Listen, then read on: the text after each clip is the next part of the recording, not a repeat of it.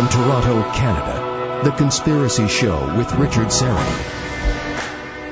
Thanks for inviting me into your home, long-haul truck, RV, camper, taxi, your parents' basement, your loft, that greasy spoon just off the interstate, and your cabin in the woods. Hello to all of you catching us on one of our affiliate stations throughout North America, the podcast, of course, which is everywhere, the Conspiracy Show app, the YouTube channel, and please visit and hit the red sub button. Those of you in the live YouTube chat who join me without fail every week. So however and wherever you're listening, I bid thee the warmest of welcomes, and I thank you for your fine company.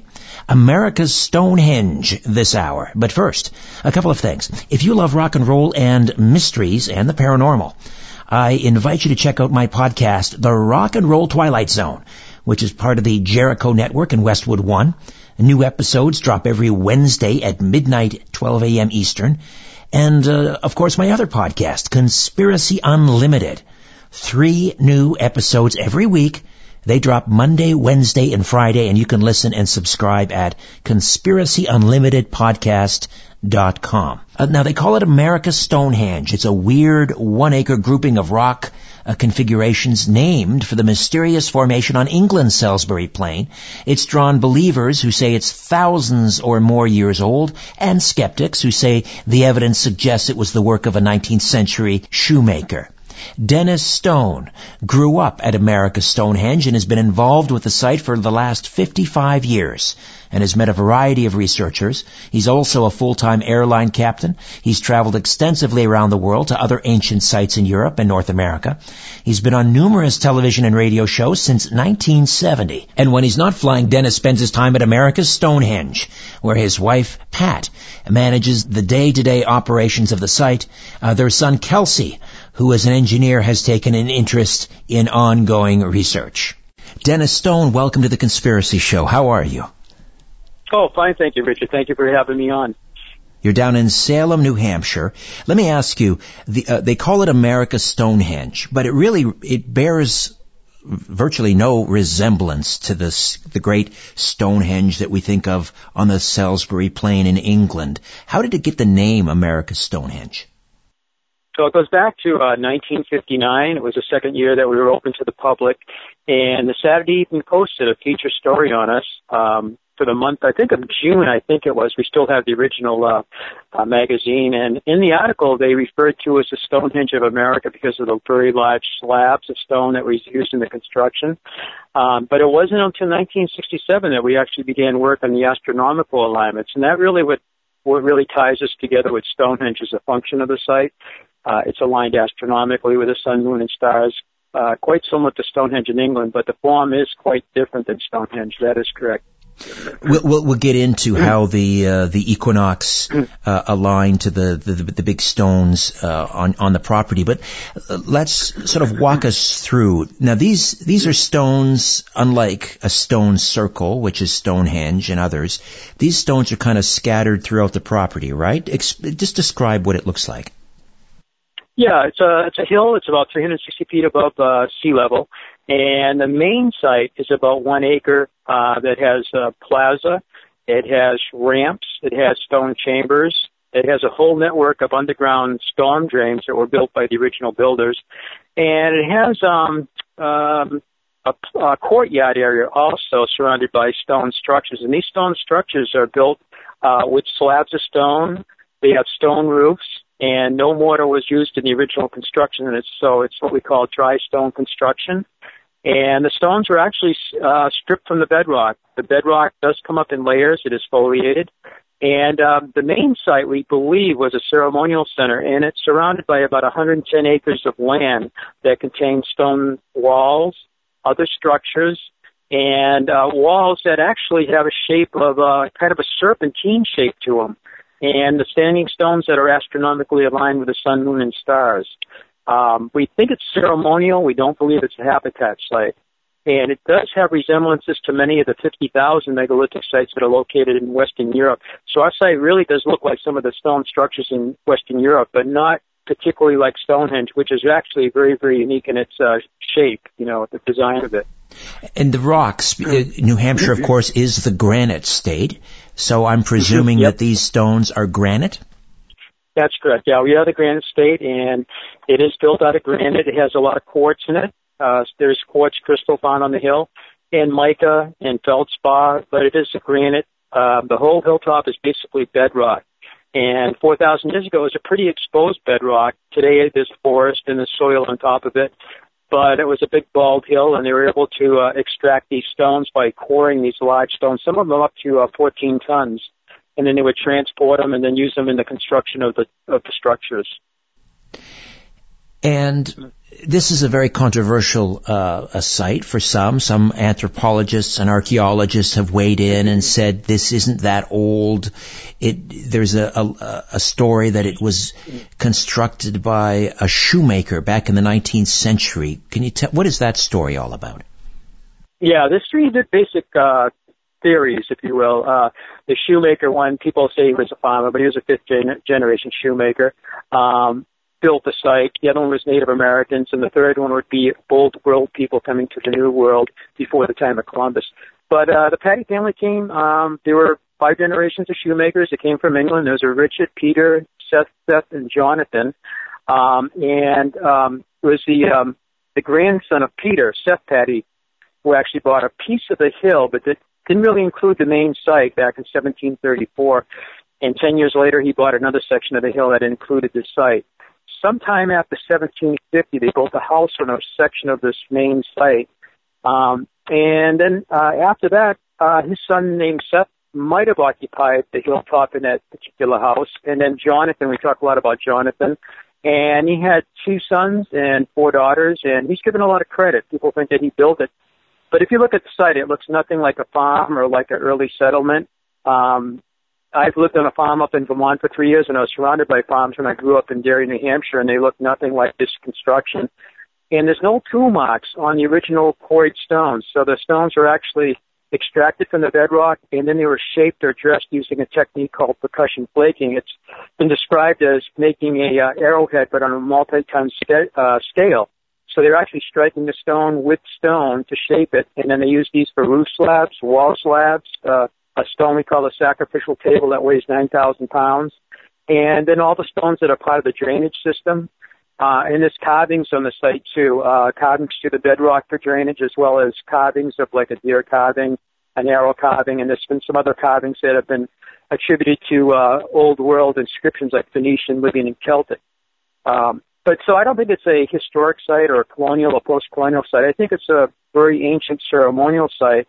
And again, it does have some very strong resemblance to Western European sites, but it's only one site out of about 800 from, say, New Brunswick and Nova Scotia going down into the mid-Atlantic states. And a site can consist of one chamber, or as in the case in Stonington, Connecticut, there's a lot of structures that look like our site, but there are 8,000 features in that one town of Stonington. And that's something kind of new to us. We only learned of that particular site about 2 years ago. So 8,000 features, chambers, 400 serpentine walls, standing stones that align with the sun, moon, and stars, perch stones, balance stones, rocking stones. And again, even windows, beautiful stone windows built in the stone walls with lintels in them. It's kind of hard to describe it. If you have a stone wall and you have these beautiful windows in it, you know, what purpose would that serve for a shoemaker? And we have 11 of them on our site. We just discovered those in the last year, actually, so it's a relatively new find. We think the spirit windows, or soul holes, as they call them. Martha's Vineyard even has them down in Cape Cod. The same has some structures and some of these windows in the walls. But they would serve no purpose for a farmer or a shoemaker, actually. Right. And for those who subscribe to the idea that this is would be a hoax if it was built by the shoemaker, wouldn't they be able to carbon date it? Wouldn't there be a paper trail, maybe some mention of it made, in a local newspaper or something? There must be a way of pinpointing, or let's say,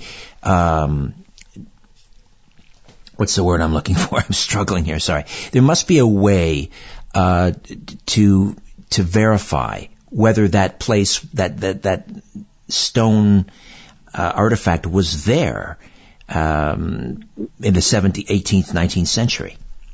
Yeah, exactly. And we have done a lot of research, and that research began 80 years ago in 1937 by a gentleman named Malcolm Pearson and William Goodwin. And they worked on the site. They basically cleaned a lot of the brush and a lot of debris, and then they began excavating and doing some restoration of some of the structures. But yes, there should be a way of, there's no historical record of Paddy family, the shoemakers building this. And when Paddy inherited the land in 1802 from his mother, his father had passed away. He was actually involved with the Revolutionary War, Seth Jr., and he died around 1778 roughly. And about 24 years later, he inherits the site, and a lot of people think Jonathan is the one that built the whole site. But, why would a shoemaker, or even if he had domesticated animals, we know from his tax record, why would anybody spend the time building anything that would take years to quarry the stones and build these structures, which really would serve no purpose for a shoemaker or for a farmer, in fact, anything like that. And it doesn't resemble any colonial or post-colonial construction. But back in the 1930s, there was a stump next to a chamber, and it was rotted, and they estimated its age something like 1650 or something like that.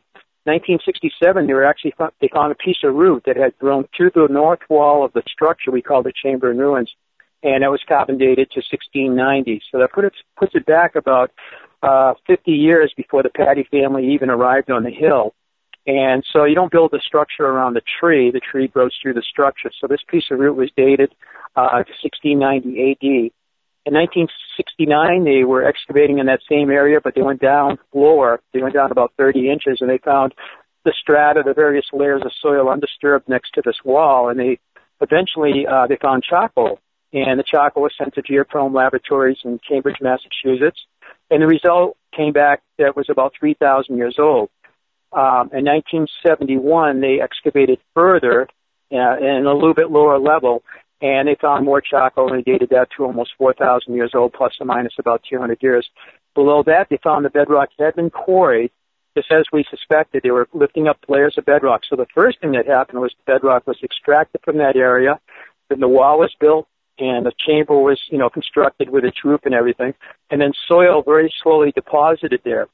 And in that mix of charcoal, they found a hammerstone, a rubbing stone, a stone scraper, and little stone spallings. When you strike these stones to shape them or dress them, you get little flakes of stone that come off, again, like shaping an arrowhead or a spear point, and in that percussion flaking technique. And they found all those little flakes of stone, all in that undisturbed, all the stratigraphy was still there. There was no mixing of soil. Nobody had disturbed it. And so they were able to show that the quarrying took place first, the wall was built, and then the soil deposited, and then we have these two charcoal samples from two different eras, and then we have stone tools that are in that mix too. And we did actually about 12 carbon datings, so we did 3 in that area, and then we did 9 more in different areas of the site. But the oldest on the main site was about 4,000 years old, and that was 1971. So we have stone tools, utensils, we also have the carbon datings, and then 1973 to 1978, we surveyed the site with a professional surveyor. They were doing the astronomical alignments in the walls, and that data was sent to the Harvard-Smithsonian Center for Astrophysics in Cambridge, Massachusetts. And the results came back 40 years ago this year, in 1978, and they said if these stones were used for astronomical purposes, they would work about 1800 BC, plus or minus about 200 years. But they don't quite work today because the Earth's tilt is very slowly changing. They call it the obliquity. It's the angle between the Earth's tilt and its orbital plane around the sun. So that's a 41,000-year cycle. And then you have precession, which is 26,000 years, and that changes the pole star and the seasons, actually. So the carbon dating of 1971 and 7 years later, in 1978, the astronomical date, they both put it back to, but they agree, about 4,000 years old. Right, so, about 2000 BC. Dennis Stone Dennis Stone is with us, the curator of America's Stonehenge, which is also known as Mystery Hill in Salem, New Hampshire. We'll take a time out, come back, and continue to delve into this remarkable piece of ancient America right here on The Conspiracy Show. Stay with us.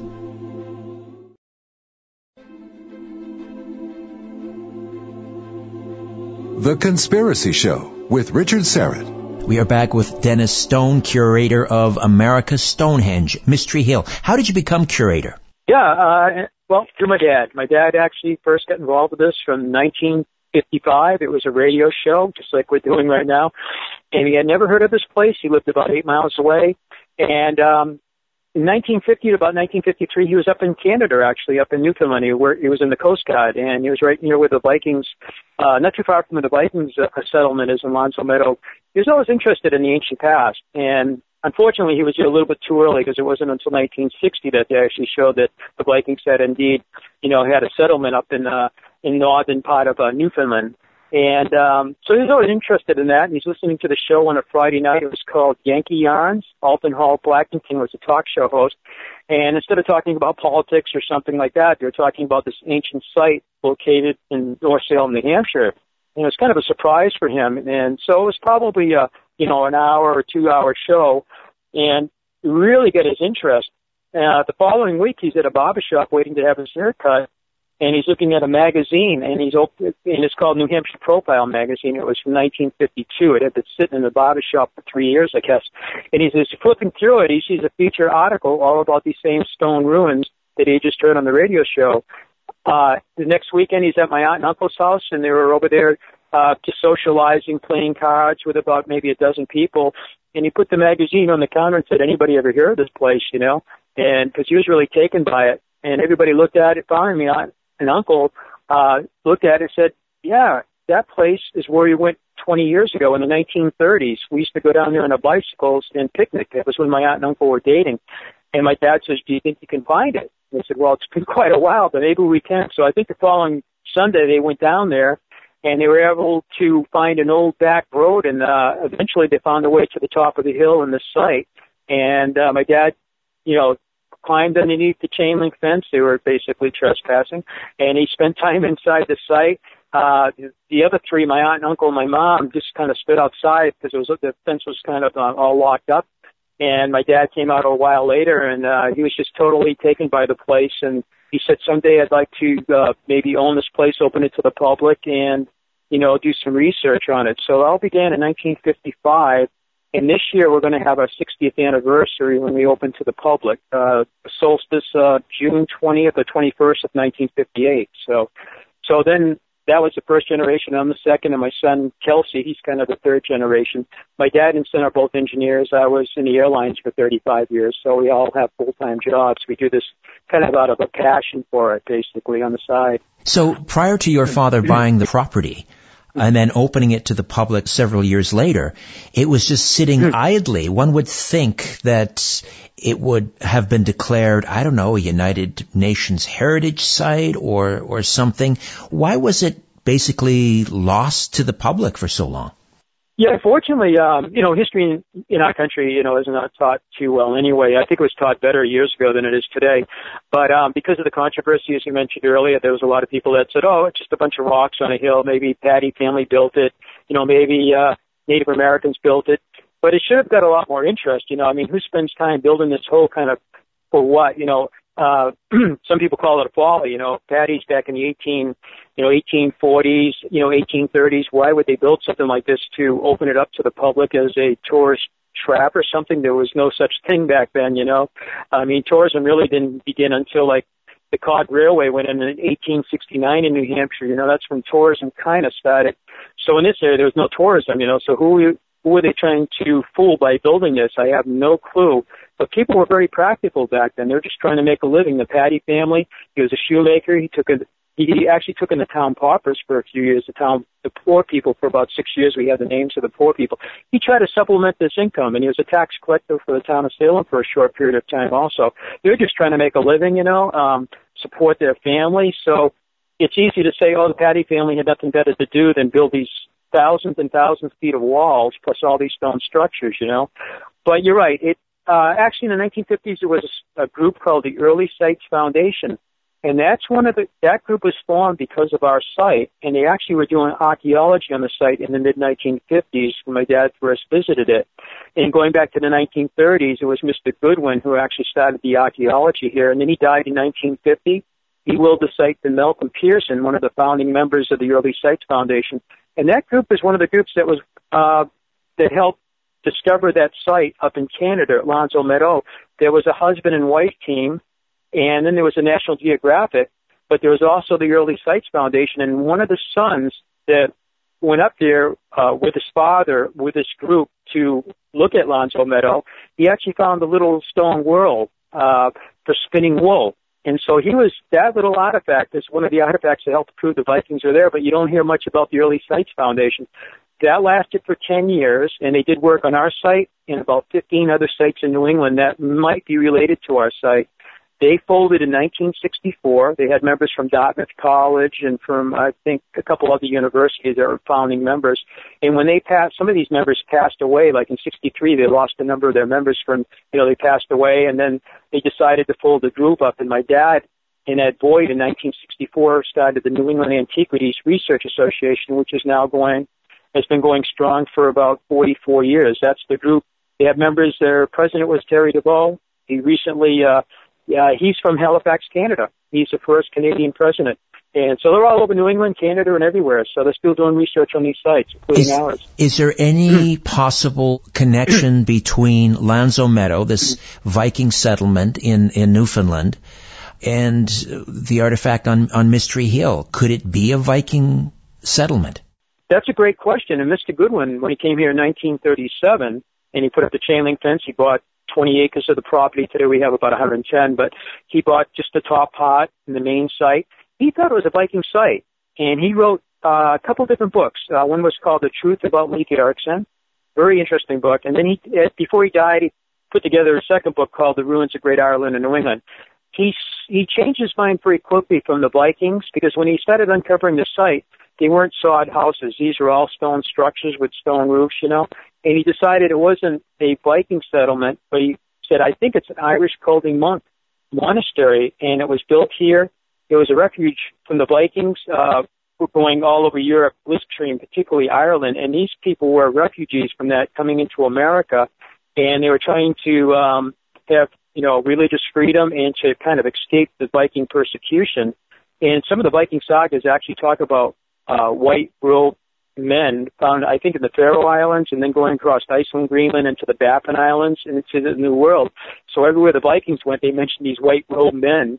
And so Goodwin thought it wasn't Viking after he initially did, but he thought it might be an Irish Colding monk monastery. And he knew of about 15 different sites in New England, and he thought these might be places where these people were praying, and they might have been, involved in Native Americans too.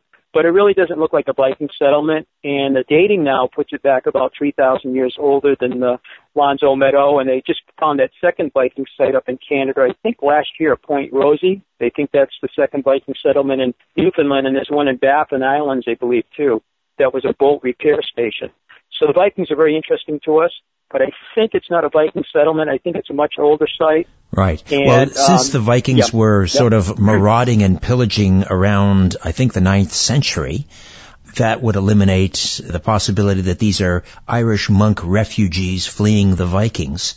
But because of the similarity with other stone artifacts in Western Europe, what are the other possibilities? If we're going back 2000 BC, and there is a similarity to these stone formations in Western Europe, what other culture, what other civilization might it be?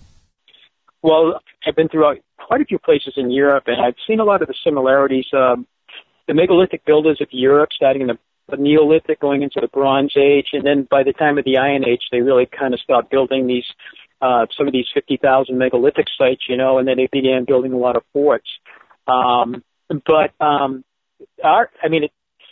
The type of writing that's been found in North, Central, and South America, Old World, markings seem to be Phoenician, Libyan, and Celtic markings. And we have all three that have been found on our site, according to Dr. Barry Fell from Harvard University.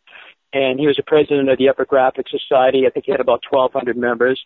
He was at Harvard University for about 20 years, originally from New Zealand, went to school in England, and ended up in North America at Harvard. And he felt that these people coming across from the Iberian Peninsula because of the similarity in the structures and also the inscriptions. The type of inscription kind of matches the Iberic inscriptions more than, like the Phoenicians came out of the Middle East, the Phoenician coast, but they migrated across the Mediterranean, set up 50 trading colonies, in Sicily, right across, Malta, they're in Carthage is one of them, and they're in Spain and in the west coast of Africa. And he felt they were coming over from Spain and Portugal and part of, I guess, southern France possibly, into North America. And he said the style of script is what I can, that it exists over in Spain and Portugal. At our site, we found he said it was Libyan, Phoenician, and Celtic that was found on our site. You've seen writing on the wall, carved into the stone wall? Actually, there's the chambered ruins back in 1964. They were doing they're trying to do the big roof slab that weighs about 7,000 or 8,000 pounds fell into the structure, and it's kind of blocking the floor and anything under. So in 64, they're going to try to get the stone out of there and kind of restore the walls and maybe put the roof back on. They didn't accomplish that, but when they were cleaning the around that big slab that fell into and the lintel stone fell in also. It's about 1,000-pound lintel stone that collapsed in there.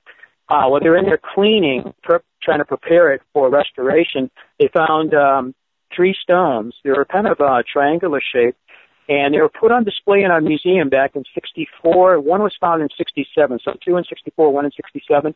And they were put on display as unknown markings. And Barry Kell first visited the site in 1975.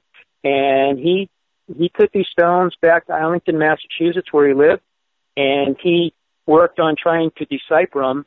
And his translation was, one of them was Iberian Punic, and it said this structure was a temple dedicated to Baal on behalf of the Canaanites.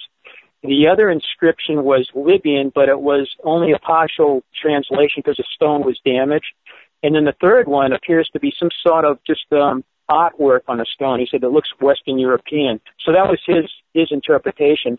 The Celtic Ogam was found at a later date, but it's found in Vermont. It's found all the way from Little Manana Island near Monhegan Island, which is close to Booth Bay Harbor, Maine, all the way down to Brazil. There's a stone down there found in 1872 by some slaves who were actually doing some work, and they found a stone. It's called the Parahiba stone, and that's been translated as Phoenician. So all the way from Brazil, all the way up to Maine, and then west. I'm trying to think how far west. I think almost out to the west coast. They have found Libyan, Celtic, and Phoenician markings. So we either have a lot of misinterpretations, we have a lot of stones that are hoaxes, or we have people visiting from the old world to the new world, coming across the Atlantic Ocean well before Columbus or the Vikings. Dennis, stay put. We'll take another time out, come back and continue to discuss a Mystery Hill in Salem, New Hampshire, a.k.a. America's Stonehenge. Right back with more. Stay with us.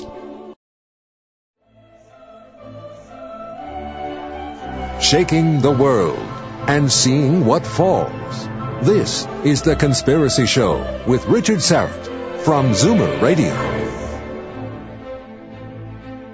Welcome back. Dennis Stone is with us. He is the curator of Mystery Hill, which is in Salem, New Hampshire. If you ever get down that way, make sure you stop by. It houses, or it contains a tremendous artifact known as America's Stonehenge, and there is some controversy as to who built it and how old it is, but then again, there's great controversy about who built the actual Stonehenge and actually how old that is. So I guess in that respect, it mirrors Stonehenge in several ways. You were talking about writing or inscriptions carved into the stone, and of course we're talking about granite. One of them was deciphered or translated as sort of a dedication to the temple, or this location is a temple to Baal, who was of course worshipped by the Canaanites. Do you think that's a hoax? I don't know. I mean, who would have done that? The Paddy the shoemaker, or his father or his grandfather, up here making Libyan, Phoenician, and, Celtic markings up here. I don't think so, and the letters do look correct, and at that time back in the 1800s, and they came here, like I say, in the late 1700s, the Paddy family, some of these were not translatable. People hadn't translated this yet, so how would they be able to put together a sentence without knowing how to write the script, back in the late 1700s or early 1800s? And there is technology today. They can look at these markings with scanning electron microscopes. They can look at the weathering patterns and with the actual, where they actually carve the markings. They look at like micas, biotites, pyrites, and they can look at, under high magnification, they can see the weathering patterns, and they can tell you, look, this has been, inscribed. There's a lot of weathering here. It's been centuries upon centuries, not 200 years or whatever, but, they can't give you an exact amount, but they can tell you whether it was done recently as a hoax or whether it was been sitting there for maybe a few thousand years. And so this is kind of a new technology. And also there's a way of dating soil next to stone walls, whether it's a structure or just a stone wall. It's called optically stimulated luminescence. You don't need charcoal. So when you do carbon dating, you got to find the charcoal first. Hopefully it's undisturbed soil and, in the right location next to a wall like we did. But all you have to do is find dirt, and the dirt has to be undisturbed, and hopefully it's many inches deep, and you get a core down near the bottom, and they can put it through all this different process, and then they use lasers, and they can tell you when that soil saw the light of day, how many years ago. So if a wall was built a few thousand years ago, and they get down near the bottom of it, and nothing's ever disturbed that soil, they can say, look, this soil, the last time it saw the light of day was 3,000 years ago, or whatever date it is, so it was not built 200 or 300 years ago. So this new technology may be very useful because we have thousands of feet of wall if we find the right place. The negative side of it is $1,000 per sample, I think. Oh, my. And you have to have several baseline. So they did the Upton chamber, which is a chamber that Malcolm Pearson's family bought in the 1920s. That's how he got involved with this. It's in Upton, Massachusetts. It looks like a passage grave of Europe. And they did, in 2011, they did some testing on it. Some of our people that work on our site were down there doing it. And the date came back, and the septic sale was built 200 or 300 years ago as a root cellar or, some colonial, post-colonial construction. It's not more than 200 or 300 years old. And the date came back on it, and the minimum date on it from the 6 different cores they took and sent to a laboratory, and it was several $1,000s, was around, I'm going to say around 1450, just before Columbus. So it wasn't, built in 1800 or 1700. Sometime in 1400 makes it and it was earlier than that it was built. That's like a minimum date. So sometime before Columbus, somebody was building the Upton chamber. So it's not something that's colonial or post-colonial, as all these skeptics say. It's remarkable. But if it was built by the Canaanites as a temple to Baal, this would have to be considered one of the greatest archaeological finds in America, I would think. It's been called that. Yeah, it's potentially one of the most important sites in North America. It's possibly one of the oldest and largest constructions of its type. But as I mentioned earlier in the show, there's probably about 800 sites throughout the Northeast. But this is the biggest complex within a given area, say, of about 110 acres. And you're right, it would really change the history books, or pre-history books, if you will. Sorry, Dennis, I have to take another time out. When we come back, we'll talk about that. I want to talk about the sacrificial table as well, and we'll get to those standing stones and how they line up to I believe it's the autumnal equinox. Dennis Stone, the curator of America's Stonehenge, right here on The Conspiracy Show. Stay with us.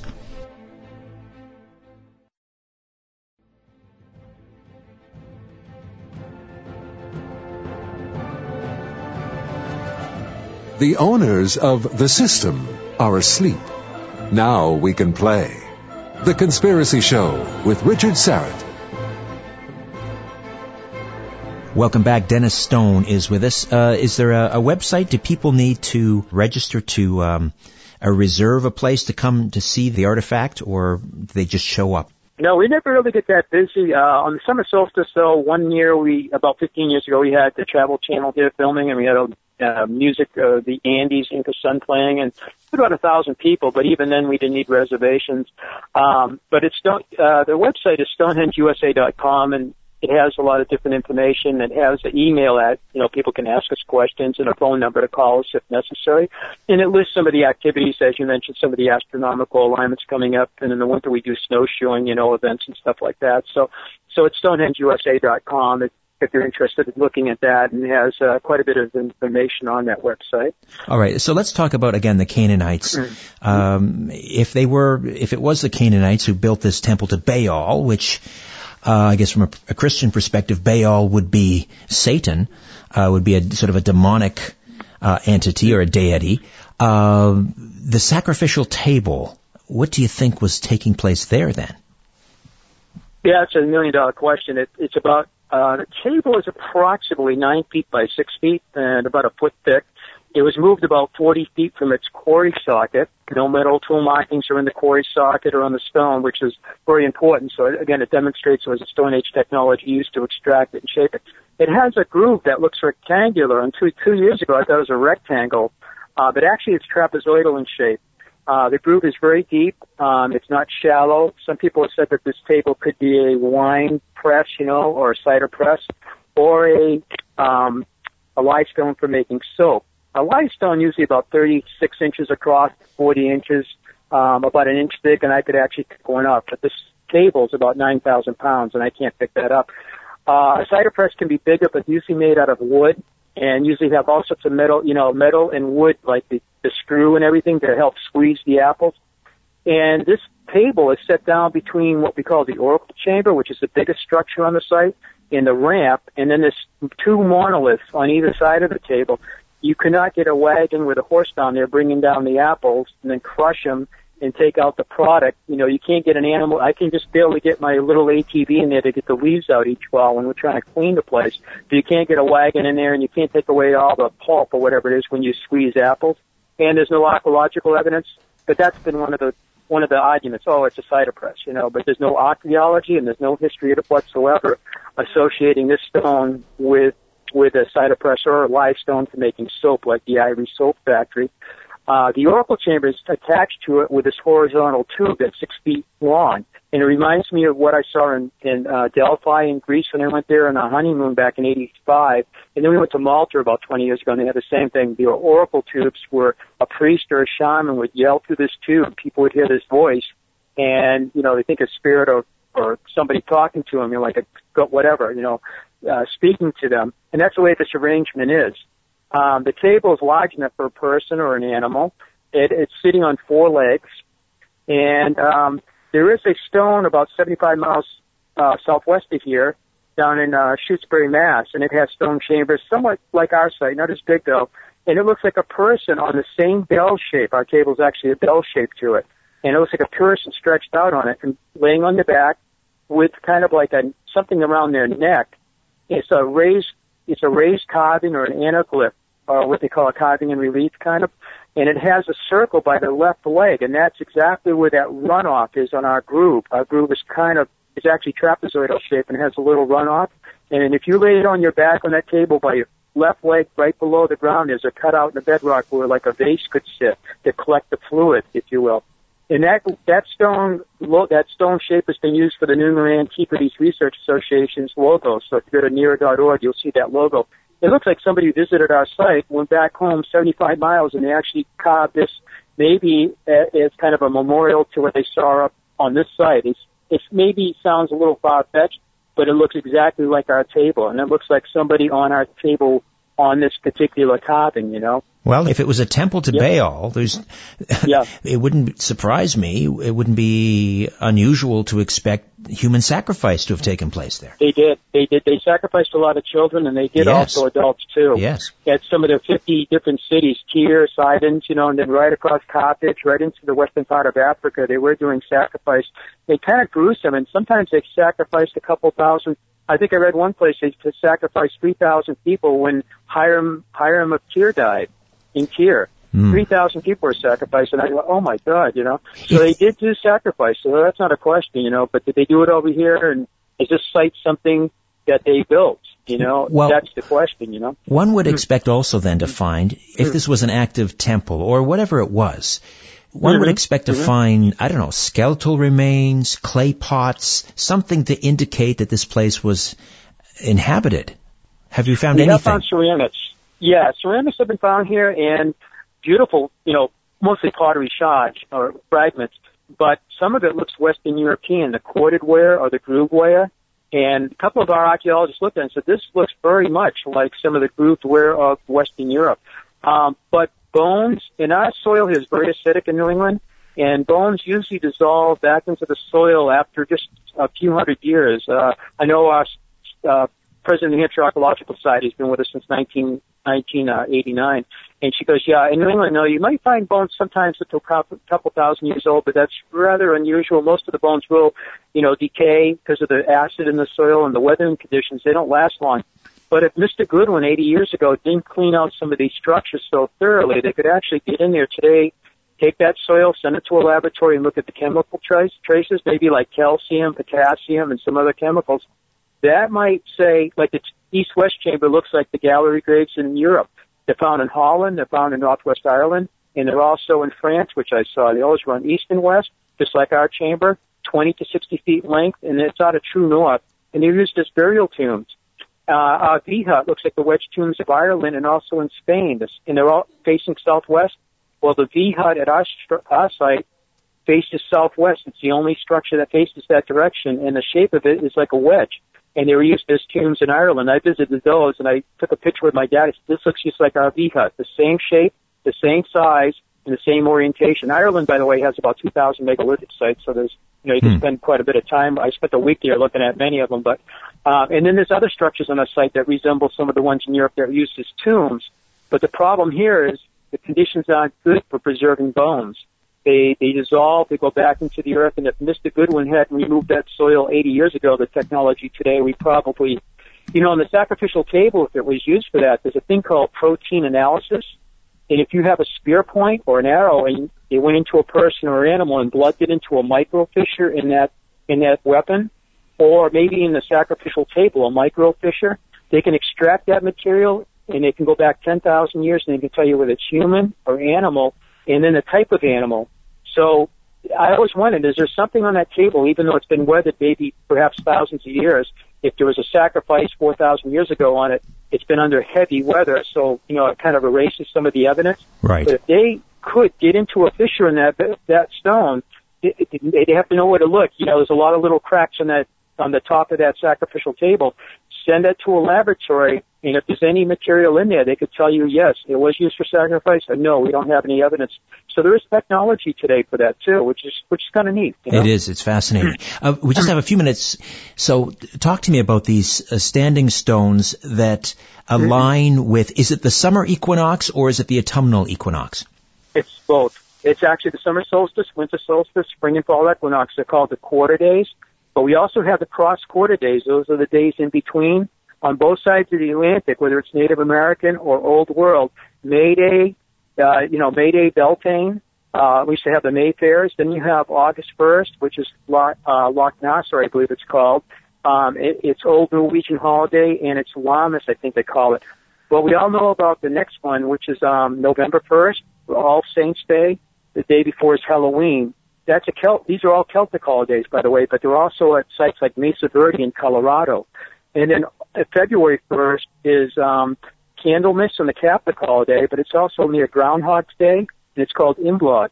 So those are the days that the seasons actually begin, those cross-quarter days. And we have the sunrise and set over those. We have the sunrise and sunset over the spring and fall equinox and the winter solstice, summer solstice.